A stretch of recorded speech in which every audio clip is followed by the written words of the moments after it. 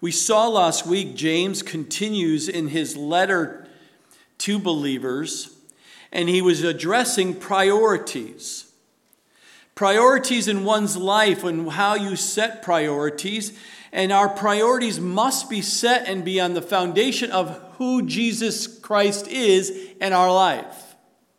Because if we allow our minds to get set upon anybody else or anything else in situations of life, it will cause us challenges because our priorities can come out of whack. Our minds can go a little squirrely. And so we must come back because we will have some kinds of pressures that will come against you. And we saw that last week with the abusing of the wealthy upon the poor. James was rebuking, and he was coming against these abusing wealthy people, coming against others in the fellowship. You must have known that James, writing this letter, wasn't just writing this because he thought that was a good idea to touch on something like that. As we saw in the scripture, it would not have been an easy read. Because remember, they would have taken this letter and read it to the entire congregation. That must have been an interesting day at church. Now, as we look at this, James really rebukes this abusing wealthy people. It turns and addresses now today the restless. Those who are restless in their faith, restless in where their life is right now, and things are just seem to be not settled. You feel very impatient versus patient of what's going on in your life.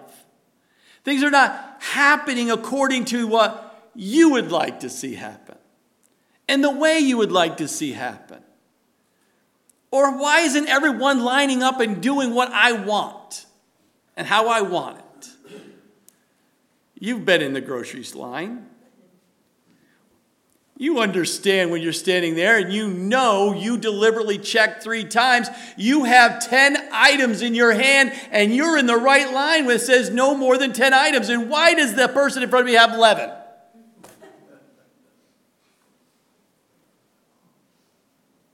You've been there. That's why you laugh, because you've all counted other people's items. Is that because you're patient? Is that because you're patient? No. Are you the judge at that moment? Yes. Oh, how subtle it is. But it shows and reveals to our hearts of where our mind is in the most simplest of things.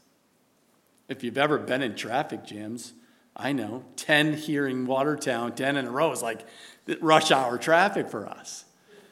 But if you've ever been in California, or New Jersey, or anywhere else it seems like in the world, 10 is like no one's on the streets in most places. But the tone here in James' letter certainly turns from speaking condemnation upon these abusing wealthy people, upon the people, doing it illegally, taking and not holding back the wages of the people who have done the work and manipulating the system to try to make more money and get it for themselves. Very selfish hoarding of money and power and resources. That's not going on today, I'm sure. But back in these days, it was obviously a challenge. But he speaks now not from condemnation down upon, but now he's kind of come in from a part of this letter here, and he kind of takes the pressure and sensitivity and or consolation or comfort or compassion to the brothers, to the brethren, to the believers once again here. And in our text today, James addresses the suffering saints who were going through this that he was just rebuking the wealthy people about regarding the need for patience. This was James' counsel, if you remember, at the very beginning of the letter in James chapter 1, verses 1 through 5. Now he is going to bring that full circle at the end of his letter and bring this whole subject about patience up once again.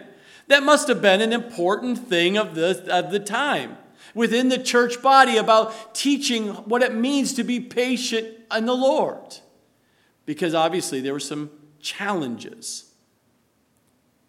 Understand, God is not going to right all the wrongs in this world until Jesus Christ returns, and we believers must patiently endure and expect him.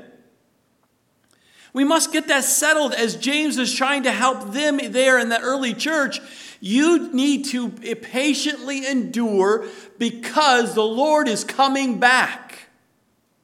Back then, James believed his half-brother, Jesus Christ, the Lord, God in the flesh, was coming back for them to rule and reign.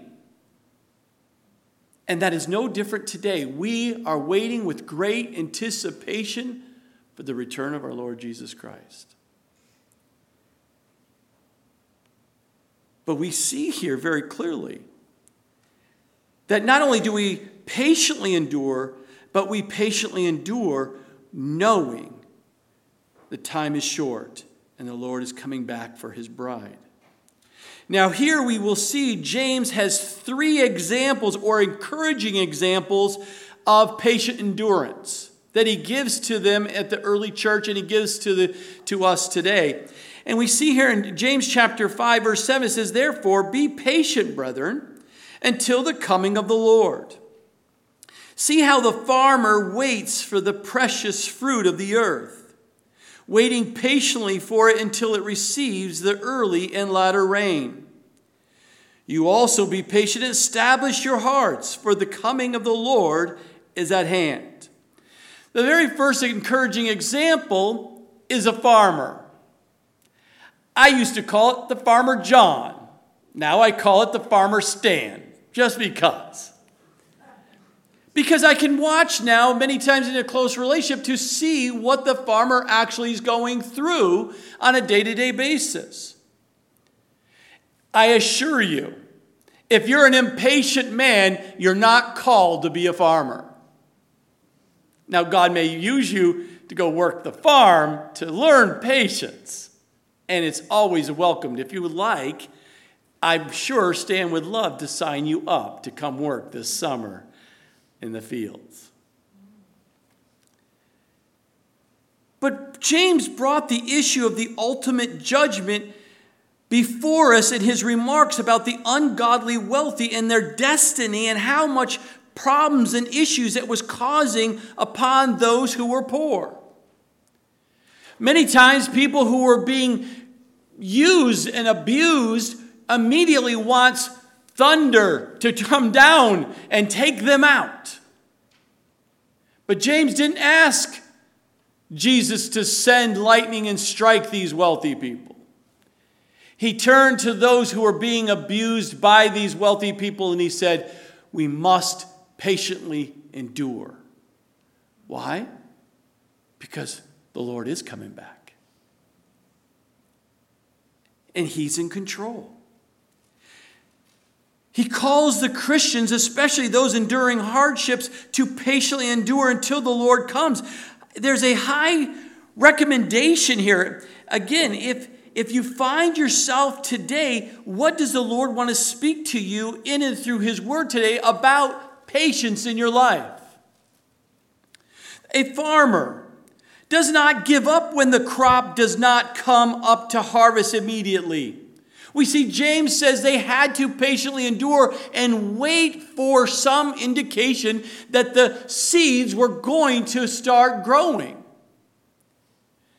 It would take time. Why? Until the early or latter rains, James says. That means the early rains was October or early November in Israel, in that desert situation that we see today. It would be those rains that would soften the hard desert ground. It would allow the farmer to be able to then plow the ground, plant the seeds. Then they must wait all the way until the latter rains.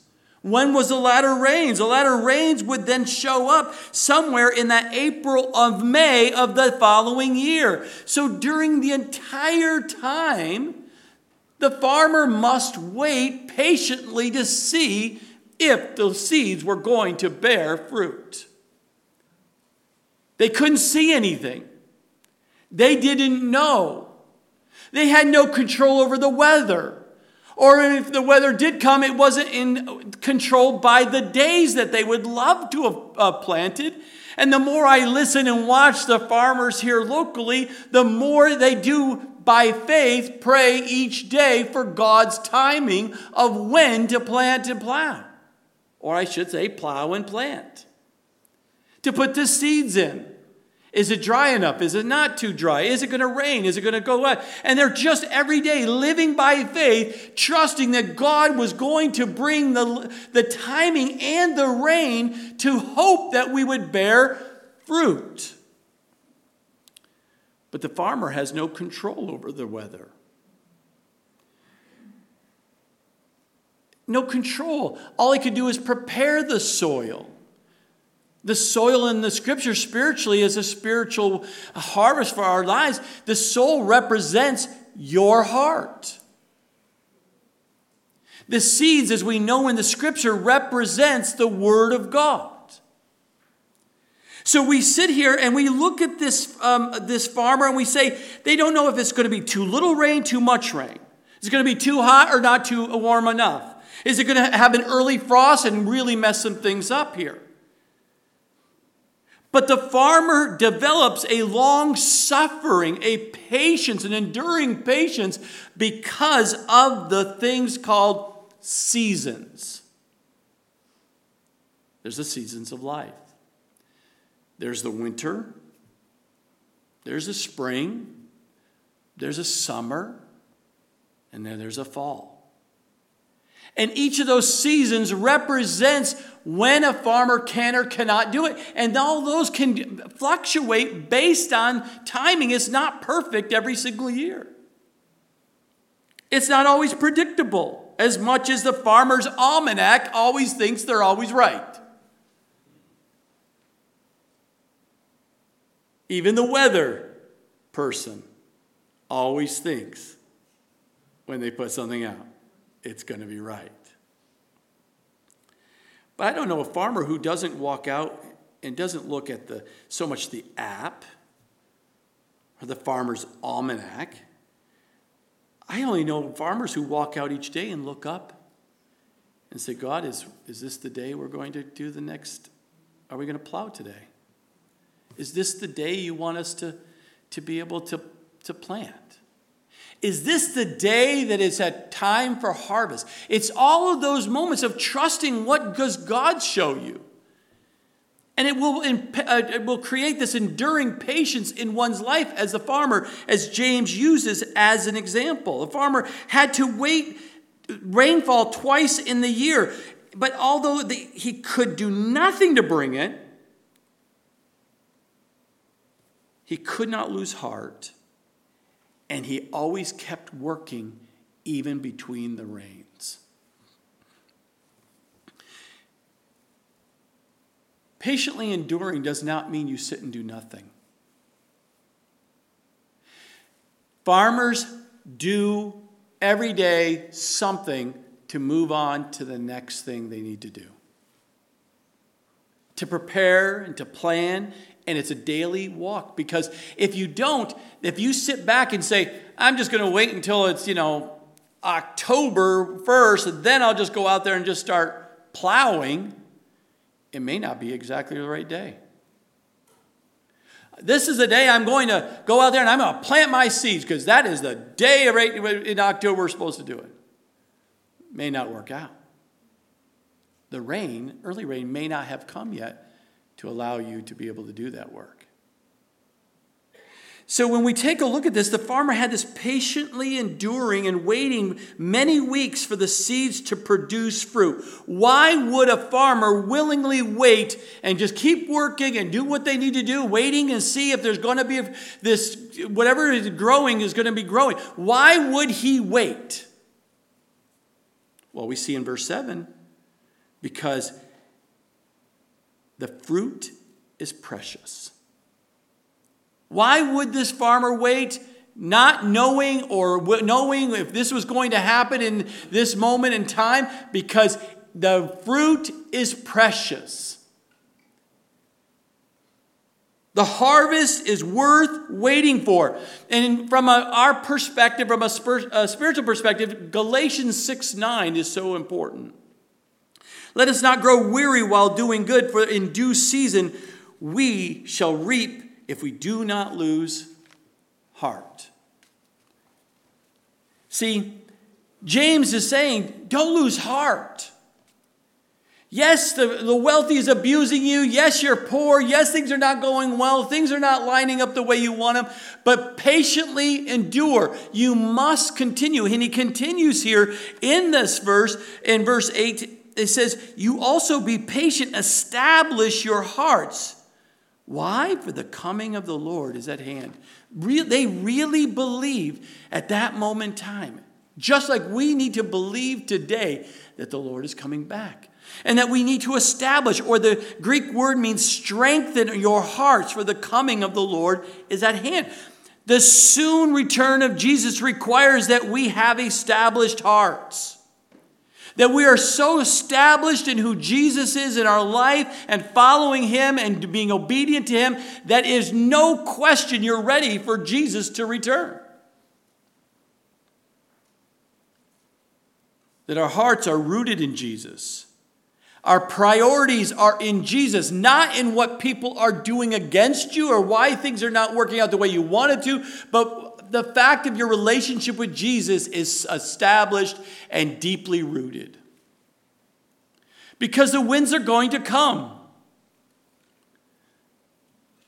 The storms are going to come. Persecution is coming.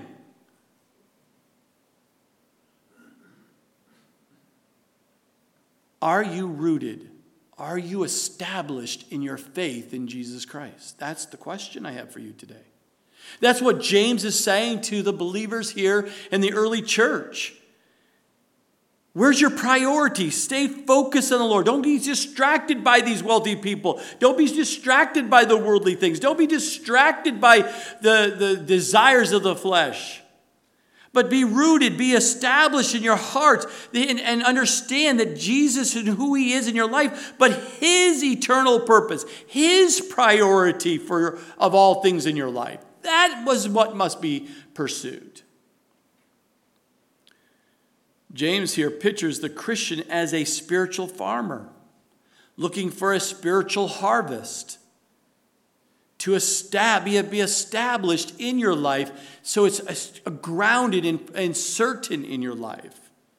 Because our hearts have to be right. The soil has to be prepared. The seed, the word of God we see in Luke 8:11 has to be planted. It has to be watered. It has to patiently watch and wait. So many times people say, yes, I trust in Jesus. Yes, I want the word of God in my life. But they're so impatient, waiting for the fruit of the Spirit to be developed in your life. Why am I still struggling in this area? Sometimes we can find ourselves, we're almost too gracious on ourselves in many times, and we allow things to not be taken care of in our lives. We have issues and things with regards to in our soil that's causing the word not to grow and not to be fruitful. But it's many times people outside are so critical and so coming against you because you're not perfect yet. And these challenges can cause you to be challenged. But let me encourage you, my brothers and sisters, show grace because God is working in your life. And understand those who you love, God is working in their life. And be patient and show grace because he's still working in your life. He's working in their life. And not everyone's heart is just yet ready yet. Sometimes they don't get the word of God and they're not applying it to their life. How many Christians I know that are not getting the word of God? They're not even, there's every week after week, not this church, I assure you, but other church, they're just not getting the word of God. Pure and simple, simply reading the word of God and understanding it. We must, and throughout the week, we must sit at his feet with the word of God and allow the Spirit of God to teach you the word and apply it to your life. It is absolutely needed. There are seasons in the spiritual life, just as there are seasons into the soil for the farmer. Sometimes our heart becomes so cold and so wintry that the Lord has to plow them up again. They have to go back and rework the land because something's not working, because the weeds are growing back in one's life. But it has to be replowed before he can then take the planting and plant those seeds back in the ground and look for the fruit. Yes, he sends the sunshine. Yes, he brings the rains of his goodness to water and nurture the seeds planted. But we must patiently endure waiting for the harvest. And we must understand, God is producing a harvest in our lives. And he is going to be faithful to complete that. He wants the fruit of the Spirit to grow, Galatians 5, verses 22 and 23. The only way he can do it is through trials and tribulation that James talked about in James chapter 1, verses 2 through 4. Instead of growing impatient with God and with ourselves, we must yield to the Lord and permit the time for the fruit to grow in one's life. One of the major purposes of the spiritual ministry of the local church is to help you to establish the heart. We see that in Romans chapter 1, verse 11. That's why when people say, I don't need to go to church, then you don't know the Word of God. And then when you understand the fact that if you think you don't have to be part of the church, you are missing out on how God wants to help you establish your heart. And you will not be established. You'll be on shaky ground in your spiritual walk. How do I know this is important? We see it in the scripture. Paul sent young pastor Timothy to Thessalonica to establish the young Christians in their faith. We see that in 1 Thessalonians chapter 3, verses 1 through 3. But Paul didn't just send Timothy. We also see in those verses 10 through 13 that Paul also prayed for them that they might be what? Established. What does it mean to be established? Established in the Word of God. To know the Word of God. To apply the Word of God. To live out not to be just hearers of the Word of God, but to be doers of the Word of God. Again, back in the very beginning of this letter that James talked about. The ministry of the Word of God and prayer are so important to establish your heart. And an important in the heart is going to be established. The heart is not established, cannot bear spiritual fruit. I just don't see the love from that person's life because they're not established yet. They seem to be not so kind consistently or even at all because they're not established yet. They seem to not be long-suffering or patient or self-controlled because they haven't been established yet. It is not about how long you say you've been a Christian. I assure you, I met a lot of people who said they've been a Christian for all their whole life, but they've never been established. And that's why they've never had the fruit of the Spirit bear from their life.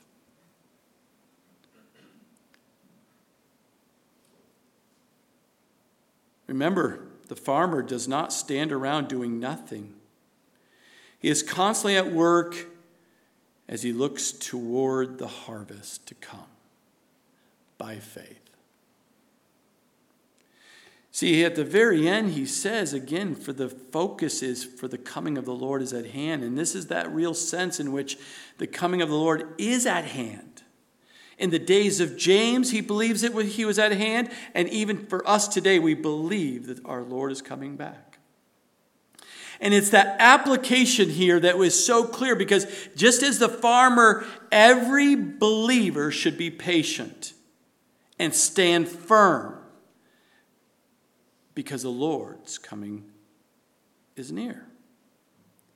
Now, what's interesting, he continues here and he addresses a practical problem, obviously, in the church, because when there's pressure and stress and attacks and all kinds of things in one's life, even in the church life, as they were experiencing, he says in verse 9, he says, "Do not grumble against one another, brethren, lest you be condemned. Behold, the judge is standing at the door." And I love this because it's one thing to say patiently endure. But he takes it to the next application level and says, what I mean by patiently endure means stop your complaining and stop your grumbling about those abusing wealthy people and about why other people are not doing what you want them to do and they're not being fruitful and they're not being this and not being that. Stop it. It's not helpful. It's not good. It's not right. It's not encouraging. Stop your complaining and stop your grumbling. And start focusing your priorities on serving and living for God. So he says there, do not grumble against one another. Brother, why would you spend time wasting your energy and time and energy with a critical spirit constantly going against your brethren? That is insanity. It's not right. It's not good. So stop it. That's the application. That's the practical aspect of the life James is telling him to. So James called the believers to stop grumbling lest you be condemned. You think it's going to help you because you're able to just express yourself because you're really frustrated with your brother or sister to the left or to the right of you? Be careful. You have to understand these wealthy people you might be complaining against, and you might have a good reason to be complaining against them, but you got to stop it. Why? Because Jesus is standing at the door. The judge himself is standing at the door. Why would you be caught in to be condemned as well with this? You can't. You need to stop.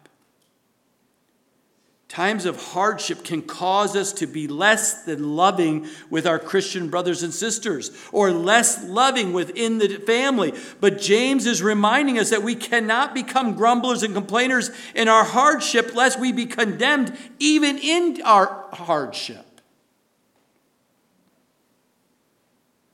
And it's foolish to spend time doing that. Matthew gives us a very clear warning for us. Matthew 7 verses 1 and 2 says, "Judge not that you may not be judged. For with what judgment you judge, you will be judged. And with the measurement you use, it will be measured back to you." So it's a very clear warning for us as believers. You start judging, you're going to be judged the same way.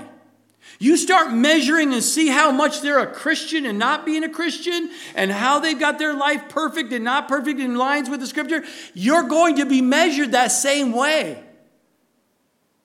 Hello? You get your little magnifying glass out and you start criticizing and critical spirited. Watch out, it's coming back your way. It's not an if. It's only when. And I know none of us want that to happen, so stop it. Don't do it to others. That's what James is saying here. Behold, the judge is standing at the door. How much clearer can you be when you're sitting there and the two people are grumbling and complaining and criticizing and being critical? Can you imagine if they only knew that Jesus was right standing there at the door listening? Would you be doing that? Would you be complaining about your brother? Complaining about your sister? I would absolutely think you would absolutely go quiet for the first time in your life. Because Jesus is standing and listening. Let me reassure you, my brothers and sisters, if you're a believer today, Jesus is standing right there in your life, listening and watching everything we say. But he says here, James says, we're not only not to judge, we're not to to be critical, but we are able to assess the faithfulness of Christians in 2 Corinthians 5:10. Because of this, we cannot show hardship to make us unloving toward. You can't justify it. You can't do those things. We have to understand there's an assessment. There's things that are going on in people's lives where you may not even know about. But what you do know is what's going on in your life and how you're using that to bring glory to God, or you're going to cause challenges in the fellowship with that. But if we have that hope of Christ's return soon, believers should cease that petty conflicts which James alluded to even in chapter 4. Now we go from the farmer, now we go to the second beautiful example of what James is trying to make a point here to the believers at the church. And he talks about the prophets. He says right here, "My brethren, take the prophets who spoke in the name of the Lord as an example of suffering and patience." Well, James reminds them of who the prophets are because they all knew who the prophets were. That the prophets of the Old Testament endured hardship. Why? Because they were called by God to share or to give out or to speak God's word to those who were going against God. Now, can you imagine that? Think about that through. Your job is to every day take from what God tells you to then, as a prophet, to go out and speak to exactly who God wants you to speak to about the truth of God to people who absolutely want to go against God. Think about that. You already know there's going to be conflict. But do you not know that's exactly what God's called us to do? Not to be as a prophet. We're not called to be a prophet, but we're called to share the good news of who Jesus Christ is. There are people who don't want to hear the good news about what Jesus did for them. Did you know that? Have you met a few of them? There might be conflict. These prophets were great examples of being in the will of God, but they still suffered. Let me say that again. The prophets were in the will of God, but they still suffered in this life. They went out and preached in the name of the Lord, yet they were persecuted. Many of the prophets had to endure great trials, great sufferings, not only at the hands of unbelievers, but even in the hands of professed believers. Think about that. What great example you know them they were thinking of when they said the prophets, Jeremiah. Jeremiah is one example of someone who endured mistreatment with patience. He was accused and arrested for being a traitor, that even though he was not. He was thrown and abandoned in a well to die. Thrown into this miry environment, this muddy dungeon we see in Jeremiah 38:6. Thrown into stocks, thrown into prison, yet he patiently endured in his ministry. It didn't stop him from doing what God called him to do as a prophet. As much as God honored and loved these prophets, yet they were not exempted from affliction, but were slandered and persecuted by men. And that was being in the will of God. We must never think that obedience to what God's called you to do automatically means you have this easy, pleasurable Christian life. That is not true. You will face persecution. God said, as a believer, we'll face persecution. We will. The rain rains on the just and the unjust. These things we have to understand that God says. Remember, our Lord was obedient, but he went to the cross. And so certainly the prophets encourage us by reminding us that God cares for us when we go through the sufferings for his sake. That brings glory to him. We will be rewarded in heaven for that. It is said, the will of God will never lead you where the grace of God cannot keep you.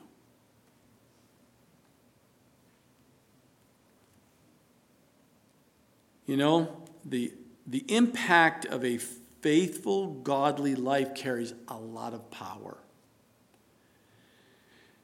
We need to remind ourselves that our patience in times of suffering is a testimony to others around us. The important thing is that like the farmer, we keep working. We keep doing what God's called you to do as a farmer, and everyone sees it. Well, the rain hasn't coming. The rain has too much coming. And how are you going to get the season? It doesn't stop the farmer to continue daily doing the hard work. How about the prophets? The prophets keep witnessing. Even though they're being persecuted, even though they're coming against them, it doesn't stop them from being a witness for God and doing what God's called them to do. They're patiently enduring. He gives a third example here. We see that in verse 11. He says, indeed, we count them blessed who endure. You have heard of the perseverance of Job and seen the end intended by the Lord, that the Lord is very compassionate and merciful. Well, if you ever read the book of Job, it can challenge you. It will challenge you to the nth degree, because she's like, how could God do such a thing? Well, keep growing and maturing, and then you'll understand this. And that's why James uses Job. Because James essentially tells us Job is an absolute example what it means to be a suffering Christian and being in God's will, according to what God wanted to do in that man's life. But no, James does not say Job has patience here, but Job endured and he was steadfast through all of the testing that God allowed Satan to bring against the man directly. See, passages such as Job chapter 1, verses 20 through 22 show us the tremendous perseverance of this afflicted man who refused to curse God despite his severe and mysterious sufferings. He had no idea why it was happening to him. Why am I going through this, God? This does not make sense. I love you and I follow you and I've been obedient. I'm doing. Why is this happening to me?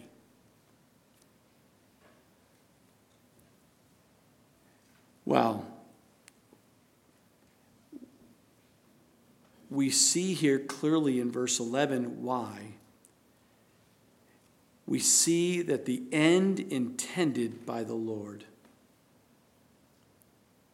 Have you got that underlined?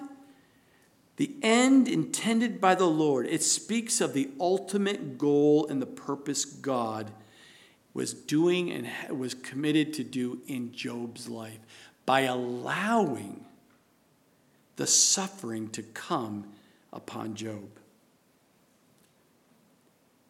Perhaps the greatest end intended by the Lord was to use Job as a lesson, an example to the angelic beings, even as God promises to use the church. How do I know that? Go back and read Ephesians chapter 3, verses 10 and 11, and it tells you exactly why.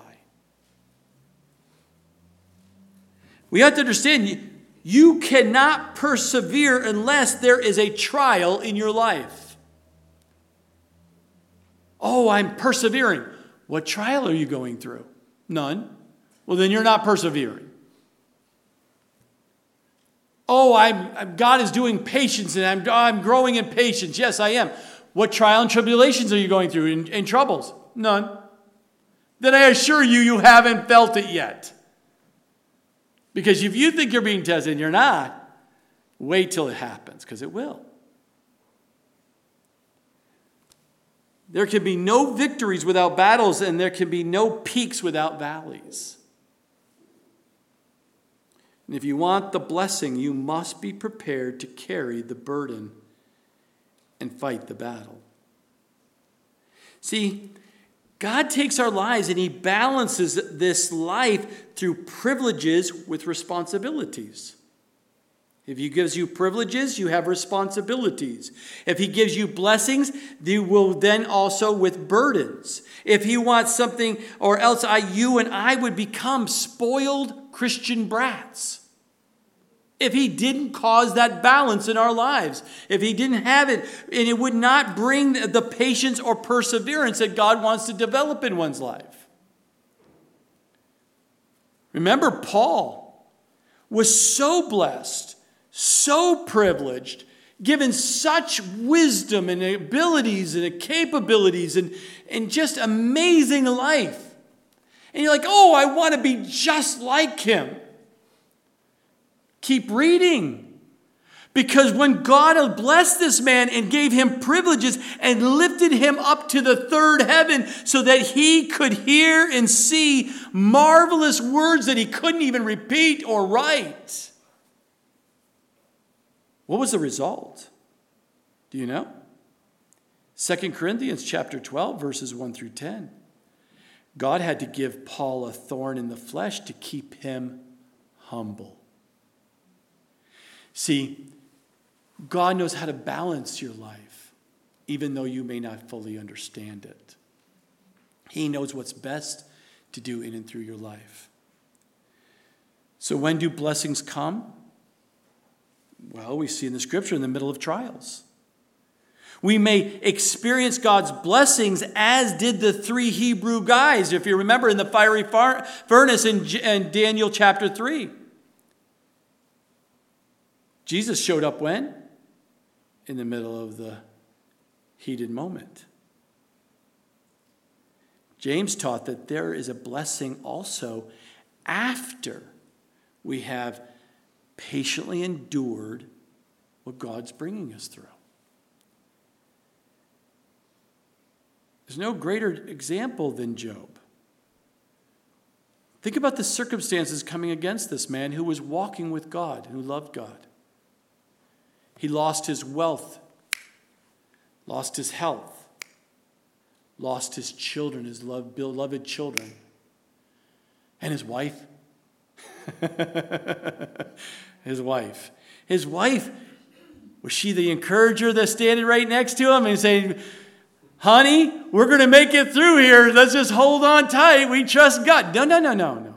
We see in Job chapter 2, verse 9, she turns to him and says, curse God and die. Curse God and commit suicide to be better for you. That's what she's saying to him. That's the supportive wife.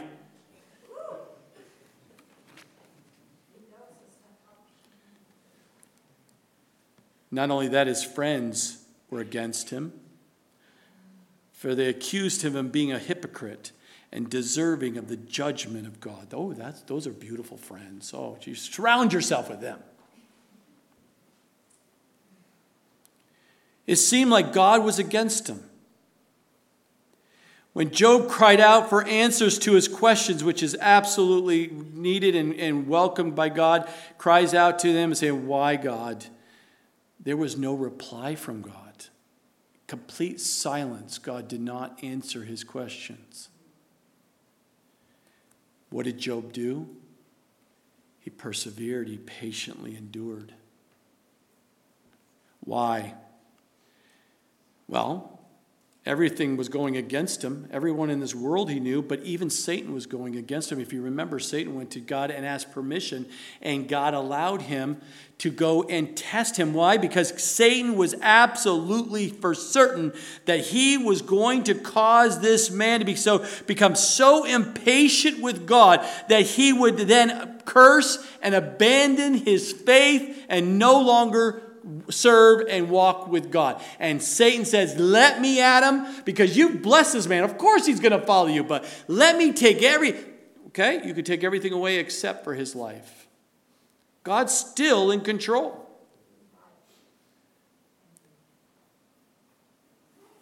But think of this through a little bit, because Satan was coming after him, believed he understood, but he did not understand.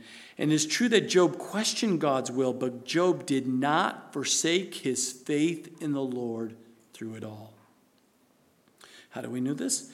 Because right from Job himself in chapter 13, verses 15 and 16, though he, God, slay me, yet I will trust him. Even so, I will defend my own ways before him. He also shall be my salvation, for a hypocrite could not come before him. That is a man who has a relationship with God.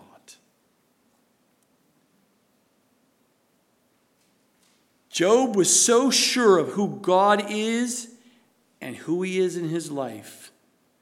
The character of the God he serves and knows and loves. Even though he did not understand all that God was doing and allowing in his life, he continued to patiently endure because he trusted God. Does that speak of your life today? We see that the Lord was very compassionate and merciful. If you read Job, most people will say, how can a God of compassion and mercy do this to this man? God didn't do it to the man. He allowed this man to do it. But understand, compassion and mercy. God only allowed the suffering for a very good reason, not for just any old reason. God restricted Satan and could only do with what God allowed him to do. God sustained him with his unseen hand through all of Job's sufferings. God was so very compassionate and merciful to Job because in the whole process, God used Satan himself to do what? To refine Job. Job was so walking with God that anyone in the outward would say, oh, he is totally a godly man. He's totally walking with God, that he has already arrived in somehow spiritually.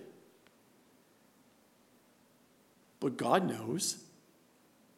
And God took this moment, took everything away from him, and then proved that this man is a godly man, that he loves God with all of his heart, mind, soul, strength, and God then replenished and blessed him even more.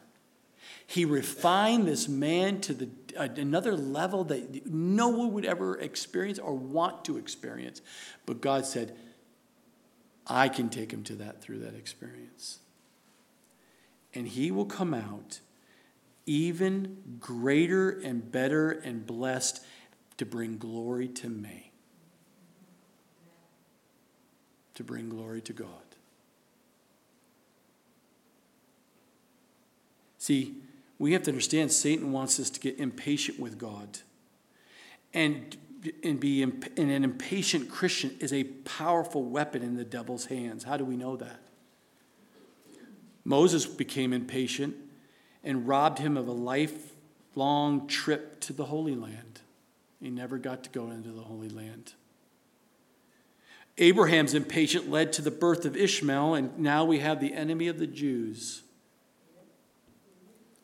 Peter's impatience almost made him a murderer. Thankfully, he missed the ear, only got the ear and missed the head. When Satan attacks us, it is easy for us to get impatient and run ahead of God and lose God's blessing as a result, or worse, cause major problems. We must learn to patiently endure and follow daily what God wants you to do for him. See, what's the answer to all this test? What is the answer about enduring in patience? What is it all about this? And I found 2 Corinthians 12:9 that ministered to me the most.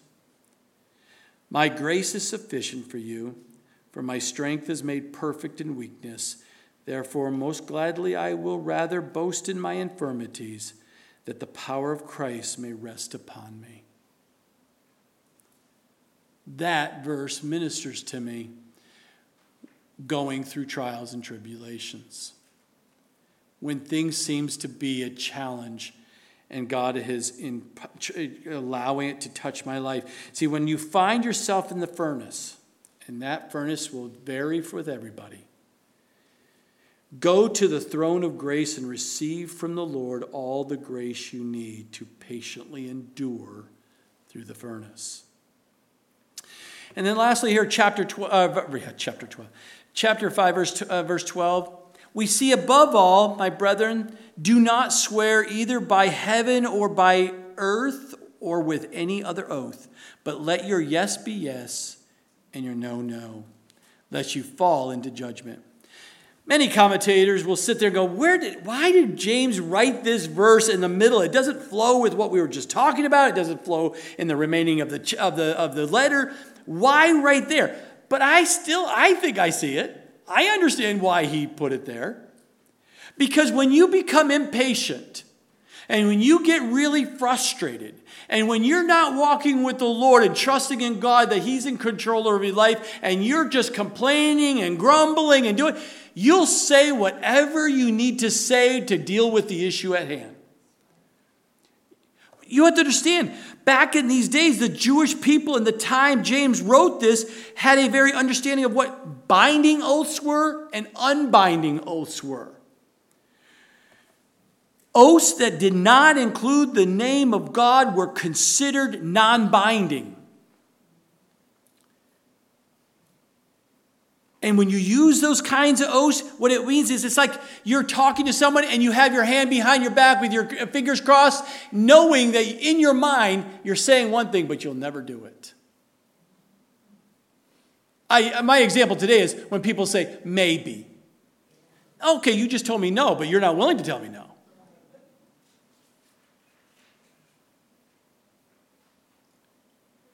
Is it a yes or is it a no? Lord willing. See, James is sitting here, and the Bible does not forbid the swearing of oaths. We see it's only the swearing of deceitful or unwise or irresponsible oaths. That's what he's dealing with. And they were becoming so squirrely of impatience, it was causing problems. But we see here James addressing this issue. He says, stop taking the Lord's name in vain. Stop sitting there and saying, I swear to God, I swear to God, I swear to God, I promise I will never do this again, I promise, I swear to God. That is what you've got to stop doing that. Stop taking an oath or something that you don't really will follow through with. And we all have struggled with that. We've all been there. But we must grow and mature and realize and understand as you patiently endure.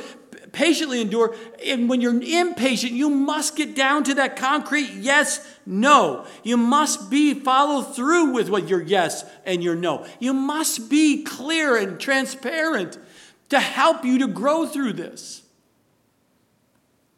And stop the swearing. Because the need to swear or make oaths beyond a simple, clear yes and no exposes the weaknesses of one's word. Your word is weak.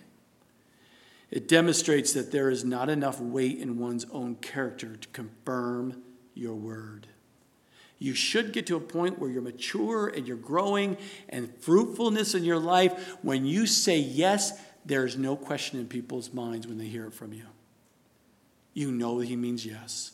And when you say no, you know it means no. And there's clarity. The testimony of your life should be such that when one says yes, it is a yes.